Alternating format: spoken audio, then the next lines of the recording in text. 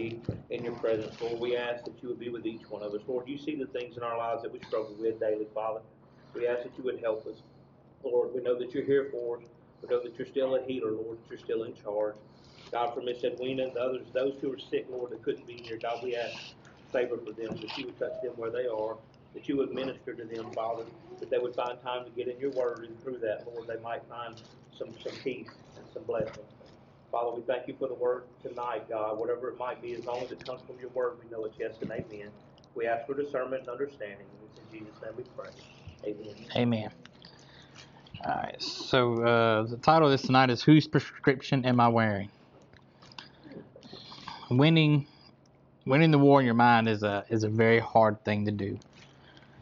Our thoughts lead us in all sorts of directions because we have lenses that distort our reality. You currently have lenses or thoughts that's separating you from Jesus, whether you know it or not. You ask yourself these questions: are my strongest thoughts leading me closer to Jesus or away from Jesus? What are my thoughts bringing me to? If you want to win the war in your mind and establish a close relationship with Jesus, you must understand the reframing principle. Think about this question. Are my strongest thoughts leading me closer to Jesus or leading me away from him? If you just catalog your thoughts, are your strongest ones leading you closer to Jesus?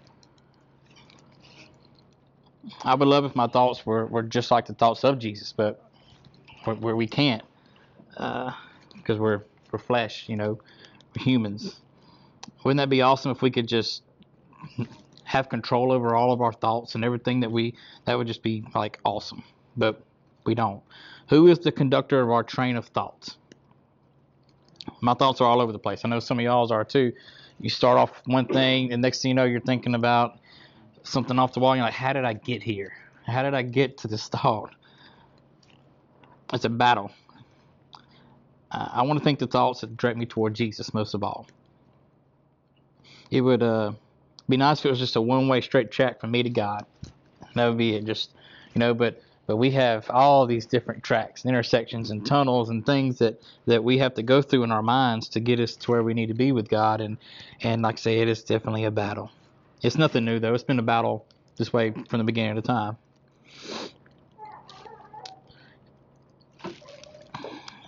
It's not like this battle just popped up, right? It's a human problem that our minds go all over the place. Paul, one of the central figures of the New Testament, understood this battle. He knew how hard it was to kind of rein in your mind and direct your thoughts toward Jesus. He knew how hard it was to keep yourself from being distracted and going all over the place. He knew it, and he gave the Romans advice about it, Romans 12. And that's where we're going to take our key text from. So Paul said to the Roman church that he was struggling with this very thing himself. Who was losing the war in their mind? They were not winning this battle. They were going all over the place like we do. He tells us something that's incredibly helpful. Romans 12, 1 and 2 says, Paul says, therefore I urge you, brothers and sisters, in view of God's mercy, to offer your bodies as living sacrifices, holy and pleasing to God. This is your true and proper worship. Don't be conformed to the pattern of this world, but be transformed by the renewing of your mind. We've heard this a lot lately, and it's so true. Paul says, don't be conformed to the pattern of this world. That goes all over the place, but it transforms, but be transformed by the renewing of your mind. If you want to change the direction of your life, you got to start by changing the way you think. Your strongest thoughts are going to lead you wherever you're thinking. If you're thinking over here, that's where you're going to be. We've got to change our minds in the way that we think. Paul says this to the Romans, don't be conformed, but be transformed. It's interesting what he says before that. He says, offer your bodies as a living sacrifice, because this is the true and proper worship. Paul is speaking right into the Roman church, which is a bunch of Greek people who grew up in a certain philosophy. The pattern of their thinking was body, man, things earth, bad, spirit, good, right? They see material things so much, as the world is bad. They saw the spiritual things was good, right? So When Paul says to them, offer your bodies as a living sacrifice, this is your true and proper worship, that kind of blew their mind because they seen their bodies as nothing. It wasn't worthy. Only heavenly things was worthy. Paul says, don't be conformed to the old pattern of thinking, the pattern that the world thinks in. Be transformed by the renewing of your mind. Don't think in that old Platonic delusion, because God made everything. God made your bodies. He made your mind. He made your heart. He made your soul, your spirit. He made everything. He made all of it, and he wants you to direct it toward him. He's changing the way that they think. That's what he was trying to do. Trying to make them worship God more fully by using everything that God has blessed them with, including their bodies. The Romans had a certain pattern of thinking. It was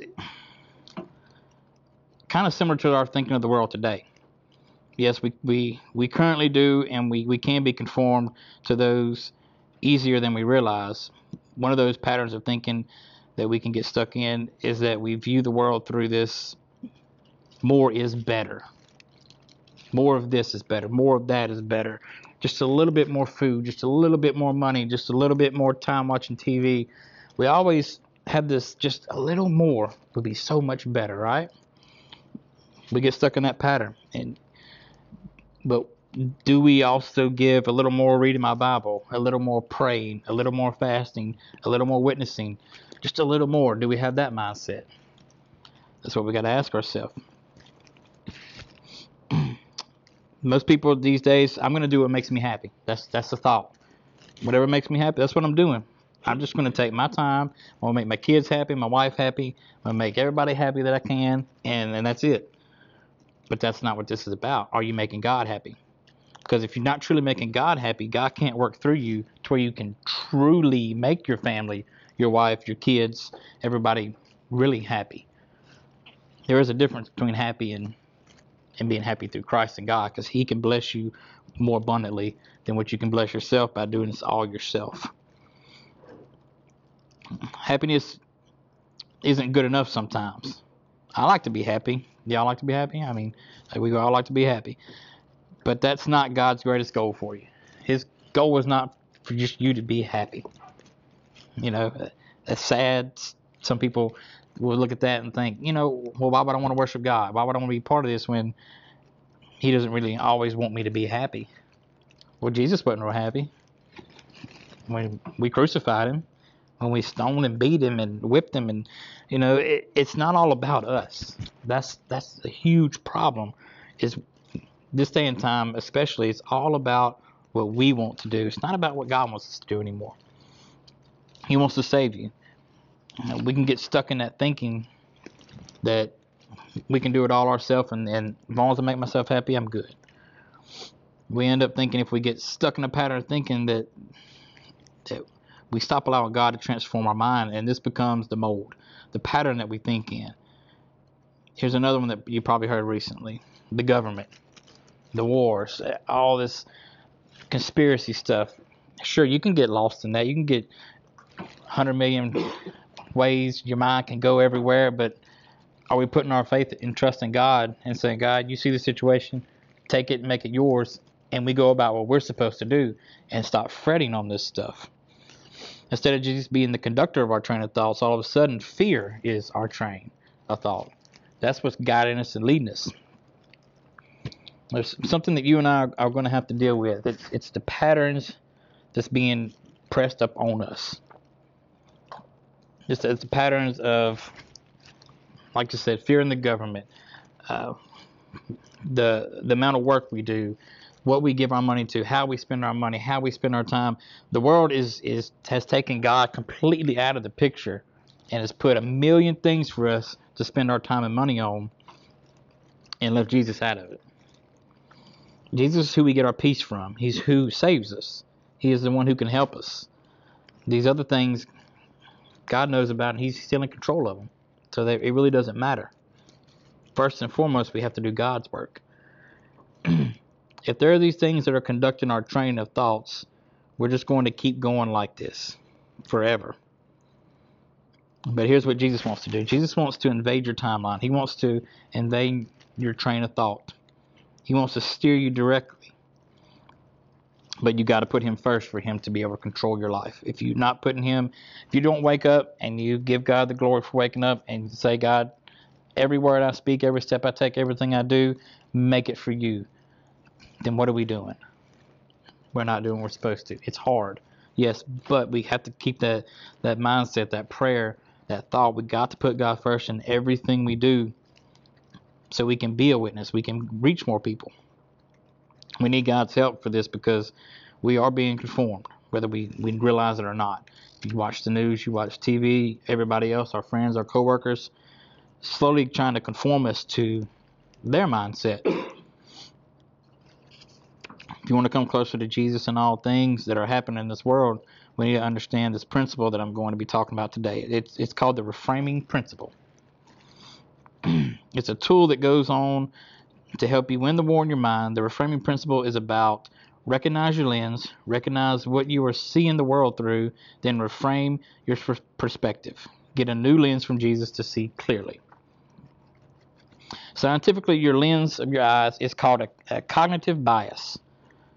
It is a bias in your thoughts, that your thoughts tend to go in this direction or are filtered by this thing or this issue. All right? I wear glasses, and I see several people here, glasses or contacts. If I was to trade glasses with you, I still have a prescription glasses on, but I wouldn't be able to see because they're not my prescription. Right? Same thing with everybody else. You might be able to see a little bit, but I'm farsighted in this eye, nearsighted in this eye, and got astigmatisms. So I doubt anybody in here could see through my glasses because they're so different. So why are we trying to see through somebody else's glasses? Why are we taking the words of other people? Why are we conforming to this world and looking through that lens instead of the lens that Jesus gave us? Jesus is saying, actually, friends, if you're attached to wealth, if you're attached to living your life for you, if you're going to be really hard, it's going to be really hard to enter the kingdom of God. But there's a lot bigger blessing than financial blessings. Yes, God can bless you with that, but he's got something more and better. If you stop at financial blessings, you're stopping way short of what God wants for you and what he has for you. Jesus is changing their minds all over the place. And then Jesus did this. He went and died on the cross. All right, if the doctor gives me lenses and I was to wear someone else's lenses, it would further distort my reality, not help my reality. The truth is that there are a lot of people, organizations, and ideologies who want to give you their lens and say, see the world the way I see it. Don't worry about what you think. See the way I see it.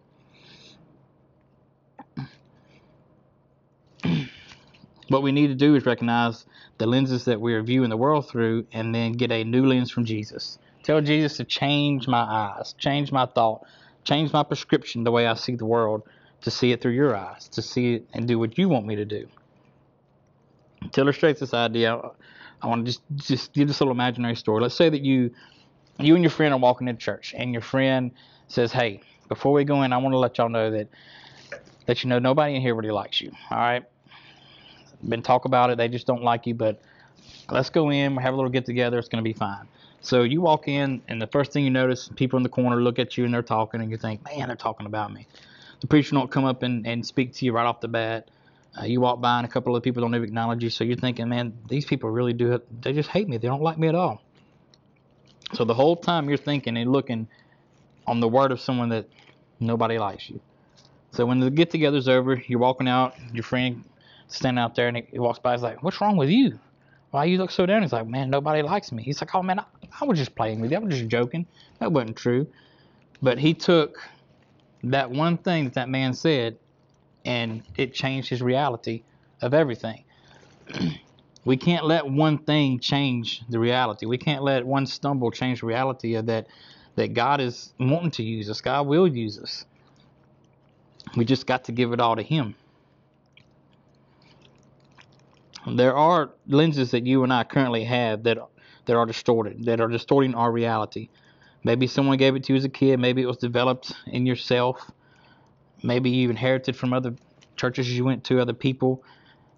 God wants to take those lenses off. You have to ask God, if there's anything distorting my vision of what you want me to do.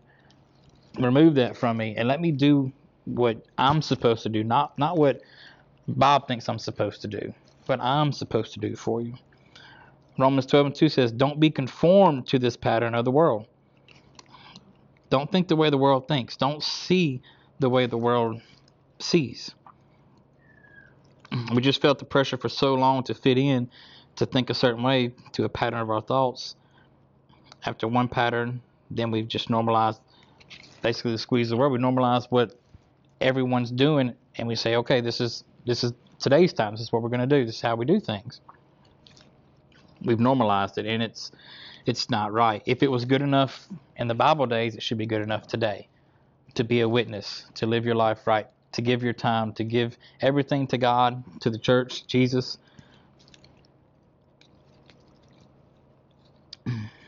We're constantly learning as human beings that everything around us is slowly shaping us one way or the other, if we let it, right? Well, the hardest part is living in the world, going to our jobs, going around a bunch of unchurched people, going out to the stores and hearing things that we hear and seeing things that we see, and still trying to keep that Jesus lens on our eyes and our mouth, so we don't say things, so we don't do things that we're not supposed to do. It's a really hard task. So who is actually controlling our mind and our mouth? Who is supposed to be? Jesus. We're supposed to be letting him control everything. If we just add up all the time that we were learning from the world, being squeezed into its mold, being conformed of its thinking, or the time that we spent being conformed to Jesus and being transformed by the renewing of his mind, where will we land? Will we land more in the world, or will we land more on Jesus? Which way are we letting? Which way is dragging us more, the world or Jesus? If you take some stock in yourself and realize it's the world, then you need to give a little more to Jesus so he can pull you in the right direction. Jesus got upset at people who had too much pride to admit that they were wrong. All right? Jesus got upset at people who were too proud to recognize their faults, who were too stuck in a certain pattern of thinking to come and humble themselves before him. But all the people who were willing to admit, Jesus, I got it wrong, I need your help, Jesus came to them, right? Sometimes we just got to say, you know what? I got it wrong. I screwed up. I'm just a dirty, rotten sinner. I need you. And he'll be there. Every day I tell God, I know I'm wrong and I'm sorry. I know I've done something wrong. I may not know it, but I know it because I'm flesh. That's why I keep coming back to Jesus. That's why I keep coming back to him and saying, change the way I see things. Change the way I hear things. Change the way I think about things. The place I work at is it's demonic at best. It's terrible. So I got to keep in a constant frame of prayer thought to keep my mind right, because there's some terrible things said and done, but I can still let my light shine, and I can still have even the inmates say, hey, you're a Christian? Yeah. Hey man, my mom's not doing good, can you pray for me? Sure I can. It's little things like that. I'm nobody special. I'm nothing, but just by living a little bit different than everybody else, they can see a difference, and they can say, hey, I wonder if that guy's a Christian. And then I can be a witness. I can be a tool for God to use. We need Jesus to help us every day, but we got to recognize that we have to let him in us completely. It's not about like, okay, Jesus, you're my Savior. Cool. All right, I'm good to go. That's not the way it works. You got to fully submit and give your life to God. If you don't feel a change, then you really didn't get God. If you don't know your body, your mind has changed in the way you see and you feel things, then you might need to go back to the altar and find God, because probably didn't. Train your thoughts to go to good instead of bad. And that is a hard thing to do. Find the positive in every situation. And because we're such a negative people. That brings everything down. We got to find the positive in situations and bring the positive out. Bring the positive out in people. That way, God can use them, use us, and we can all work together. It's hard at work to do stuff like that. I mean, because even at the school, like with you can only say so much before you go out of and you can get in trouble. That's the way the world's come to. But we just got to let our light shine. We got to find that right lens, that right prescription for us. And only Jesus can give us that prescription. Be honest about your lens. It may be hard to be honest, but think about how you approach situations and how you talk to people and see, is this God in it? Is God in me? You may realize that it's not.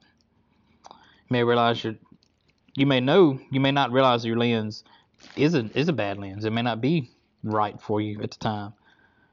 But Jesus can change that, right? You got to replace it with a new lens that Jesus can work through you like he worked through the disciples, like he's worked through Brother Scott and Matt and everybody else. We've got to get in the mindset that you don't have to be a preacher to reach people.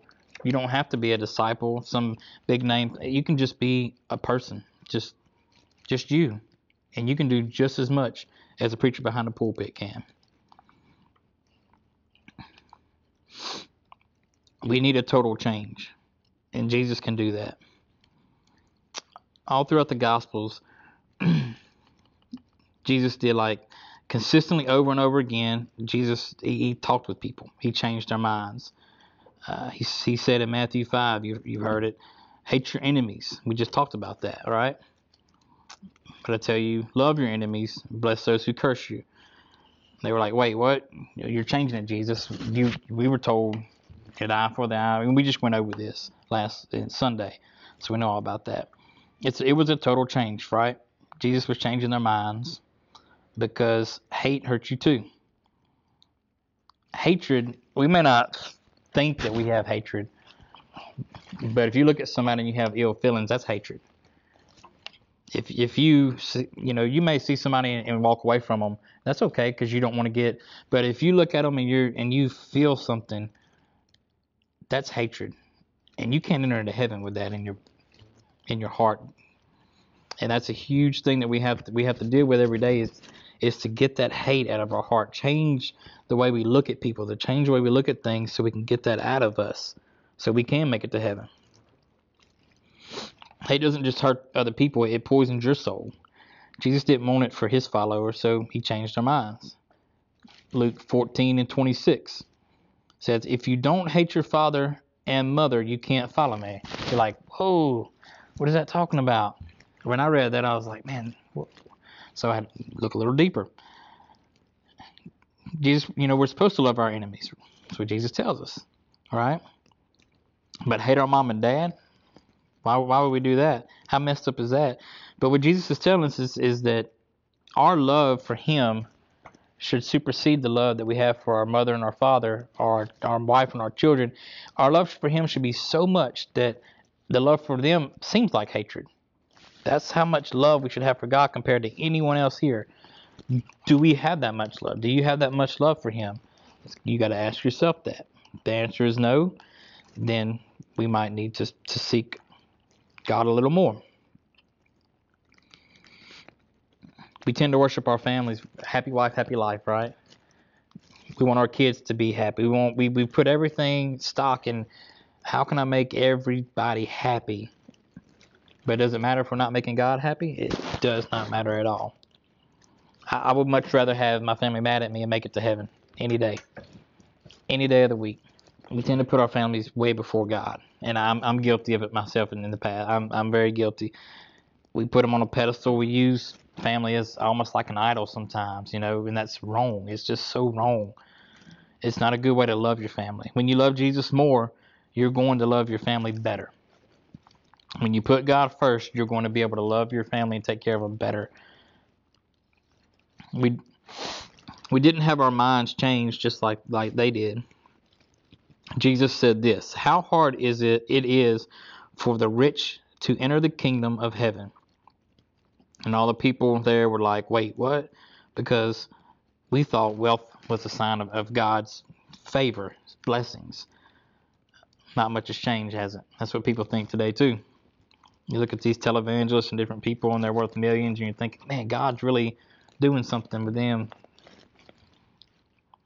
We still view wealth as blessings. Sometimes it's not. It's a curse.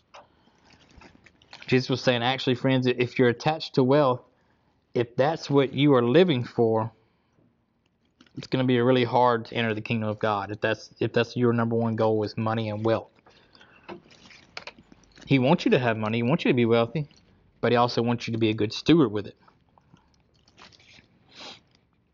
Jesus is saying there's a lot bigger blessings than financial blessings. Yes, God can bless you with that, but something more and better. If you stop at financial blessings, you stopped way short of what God wants you to have. Satan thought that he had won, right? He thought that Jesus' death on the cross was his ultimate victory. But Jesus changed Satan's mind because he rose again, right? He thought he had it whooped, but he didn't. He changed his mind when he rose from that 3 days later. That was the ultimate victory, where Jesus defeated sin, death, and Satan on the cross in the very way that Satan thought that he was going to win. And Jesus is changing things. He's changing the way that we think, and he did that with his resurrection. We thought that was it, right? But now we know, because of Jesus, death is not the end for us at all. That we have a future with God in heaven because Jesus and his sacrifice for us on the cross, and is raising to a new life through his resurrection. We have this hope. It's a hope that changes the way that we think, but are we aligning ourselves with Jesus? Or are we aligning ourselves with the patterns of the world? I know I've said that many times during this message, but we really need to think about, are we really aligning with God? Are we really more aligning with this world? We have to live in this world. We have to work. We have to do things, but are we letting God shine through every situation? Paul could say, don't be conformed to the pattern of this world, but be transformed by the renewing of your mind, because he was conformed to the pattern of this world. Paul, formerly known as Saul, was a Pharisee who hated Christians, and he wanted to hunt Christians down and kill them. We talked about that, how he would kill Christians. Then on the road to Damascus, where he was going to put Christians in jail, a bright light from heaven blinded him. Saul was led to Damascus by his friends, and then he waited in the house because he was blind, and he didn't know what to do. He didn't know what was next, and God sent I guess his name butchered, Ananias. Thank you. He was a Jesus follower in Damascus, and Ananias came and prayed for Saul. He laid his hands on Saul and said, Lord, we pray that you heal him, and we pray that you would change him. Not just heal him, but change him. That's a big thing right there. We have to be changed. If we're not changed, then we're not where we're supposed to be. We've got to be changed. What happened is, it says that something like scales fell from his eyes.